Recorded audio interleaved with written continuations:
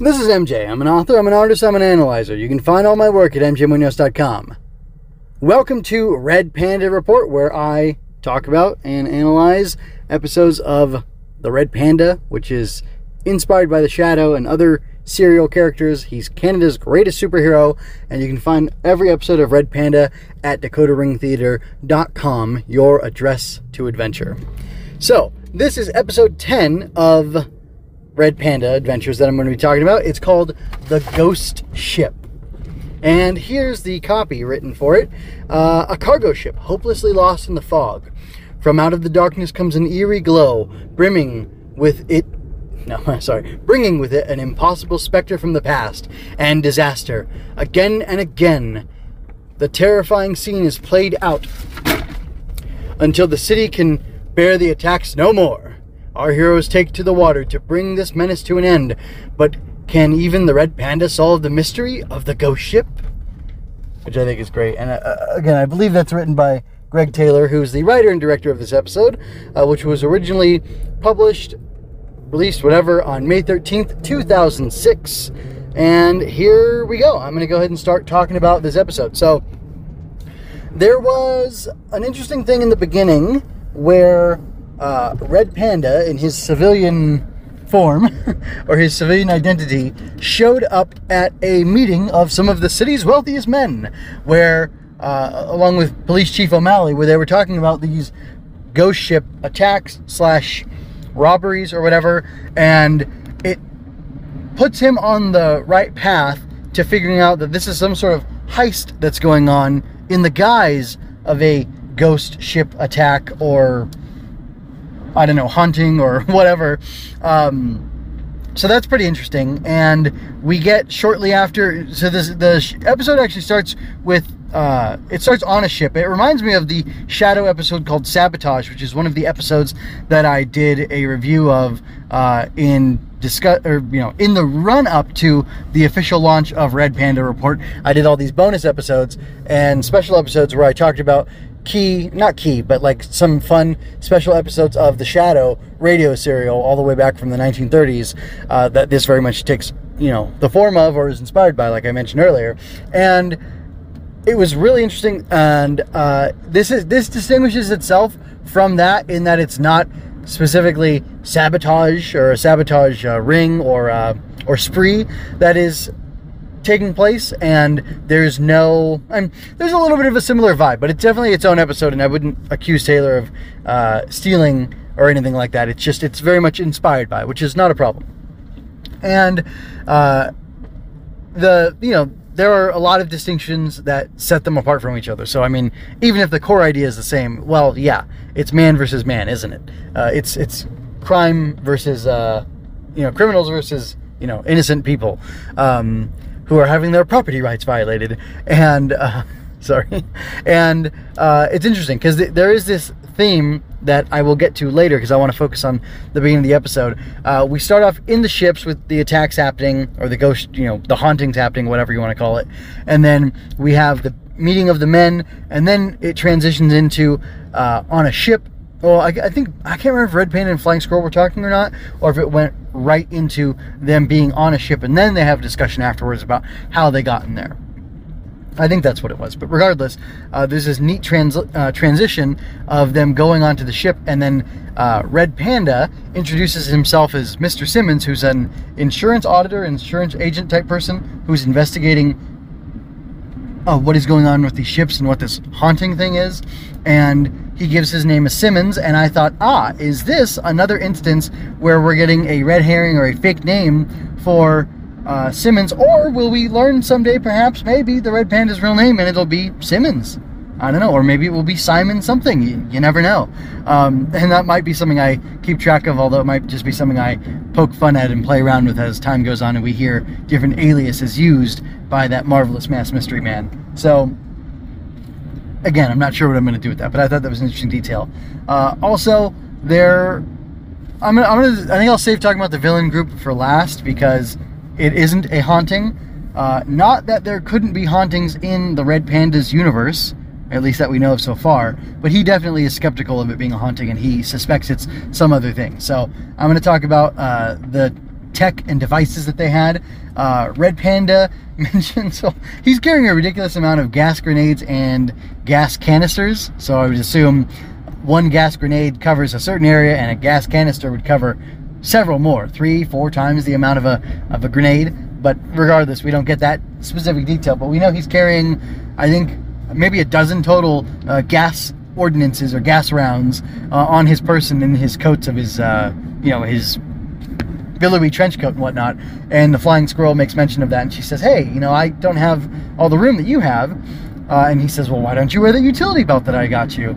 And this is a kind of a cute moment between them. She says, it makes me look hippie. And I don't think he comments on that, but it's kind of a funny moment between the two of them. And it tips off that he has made her a utility belt that she is not yet wearing. I believe she definitely embraces that utility belt at some point later on. I can think of a specific episode, maybe in season 2, where she's got to have it because she has too many weapons and gadgets on her to not have it.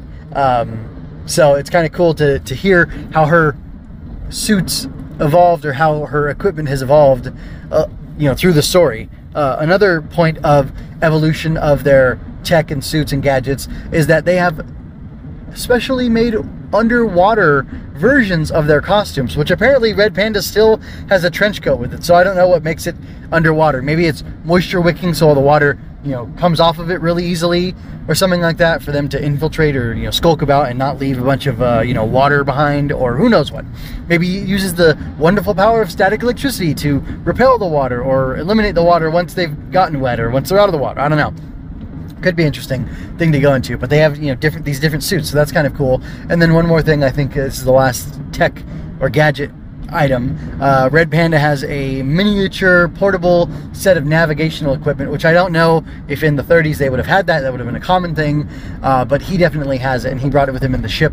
And he speculates that whatever's messing with the navigational equipment on the ship is probably messing with his too, because he doesn't see anything wrong with it according to the equipment that he's brought with him. So that's pretty interesting. And let me see, is there another element to talk about with the lore here? I can't think of anything for the lore, except for in this episode, as we explore the villains, we get a very vague hint of who they are and what they are. And I think from a meta perspective, because we know that this is in the 30s, before World War II had begun, before I think the rise of the Nazi Party was only a couple of years before World War II actually started, but I could be wrong. It could have been up to a decade. I don't know. Yeah, I know it's kind of a complicated mess, because they're the National Socialist Party, and they become fascistic, which means that they want to integrate the government into private industry, which that's what socialists want too. They want it's just this weird. You can have socialists and authoritarians who are both interested in, or who can both be fascistic, I guess, is the point I'm trying to say. So, there's an authoritarian dimension to either of them, and you can either be all about the people, or you can be all about the state. But either way, you make everybody bow to the big, single unit leader or oligarchs that keep the system in check to do the will of the people, so to speak. But anyway, I don't want to get into that right now.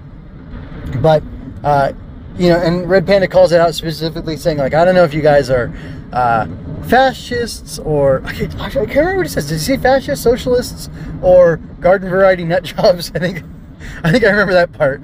But anyway, he's saying he's not sure what their affiliation is, but they have snazzy uniforms, which everybody loves, the Nazi uniforms, right? As well as their guns and their tanks and stuff. Very well designed, very well crafted stuff, used for absolute utter evil and garbage intention. But anyway, you can still admire the quality of craftsmanship, I say. And anyway, he makes that remark, which makes me think these are proto-Nazis, but I'm not sure, and I don't think it's ever specifically identified, except there is a character later who is definitely not a cutout for, but he's an agent of Hitler and the Nazi Party, basically, and yeah, just spoilers. Nazis definitely become a big thing in Red Panda. So if you like Nazi punching and whatnot, then strap in, because that's gonna satisfy you for sure. But anyway, there's subtle hints to what these guys are, and we don't quite know. Their tactic is quite clever, and I won't spoil it for you. You should listen to the episode instead to learn exactly what these guys are doing. But I think it's pretty cool. Of course, in a cool mode of still murder kind of way. But anyway, that's fun. Let me see what else. There wasn't really anything that detracted me from this, except for maybe Kit was a little too obvious. Oh, okay, now I remember a couple other things. Maybe Kit was a little too obvious because she was happy to be locked into a small room, like a broom closet or something, with Red Panda for an hour or two. And, he either doesn't know she's dropping hints or saying little flirtatious things, or he's ignoring it. I can't quite tell which, because we do get him telling her, Kit Baxter, behave yourself, in this episode and in most episodes. And sometimes it's about something a little cutesy with them, and sometimes it's not. It just kind of depends on the circumstance. So anyway, there was I think I kind of want to wrap up. I talked about the tech and gadgets. I talked about so that was kind of a bad moment. A good moment, I don't know, it's almost there was almost a little meta thing where I felt like the show was kind of making fun of itself and its cohorts, because Kid at one point asks Red Panda, "You're just making this up as you go along, aren't you?" And he says, "Exactly." And then they execute their plan, which is pretty funny. Oh, which reminds me, yes. So they did use the gas grenades, and he seemed to have broken one of his rules, which is telling a bad guy what the powers are, because he said, "Hey, we're immune to our own knockout gas." And he kind of says that mockingly and victoriously, as he knows this guy's going out, but people shouldn't know that. And I think this might be the second time that it was brought up. I believe it was brought up with Professor Zombie, but it may not have been. Regardless, that's one of the things they're not supposed to do, and they're doing it here. So I guess some people believe rules are made to be broken, which I think is silly, but whatever. The other thing was Kit slipped up and called herself Kit when she was known as Sally instead, and she had to tell whoever it was that discovered that it was just a nickname that she couldn't get to go away. So kind of interesting. Anyway, overall, good episode. Kind of a simple episode. A little bit more like subdued, but also it had a lot of interesting things in it. But definitely not as action-packed as like a Professor Zombie episode might be, or a Mad Monkey, just to mention somebody who will come into the show later on. So anyway, that's all I have to say for now. Again, I liked this. It was fun. I would say I'd give it like a 6 or 7, 6.5 out of 10. There's lots of other Red Panda episodes that are a lot better, but it wasn't bad. So, you can't always be perfect, but it's all good. And if it in fact does tie into the Nazi stuff later, it's definitely cool that was being set up from season 1, which I believe it was. So, anyway, with that, I'm going to ask or hope that you would be well and tell you that this is MJ signing out. I hope you enjoyed that. Go to mjmunoz.com to leave any questions, comments, or other feedback you might have. There you can find all of my analysis, art, and fiction. I cover books, tokusatsu, comic books, anime, and more. Look around. You're sure to find something else that you'll enjoy as well. This has been a Story Over Everything production.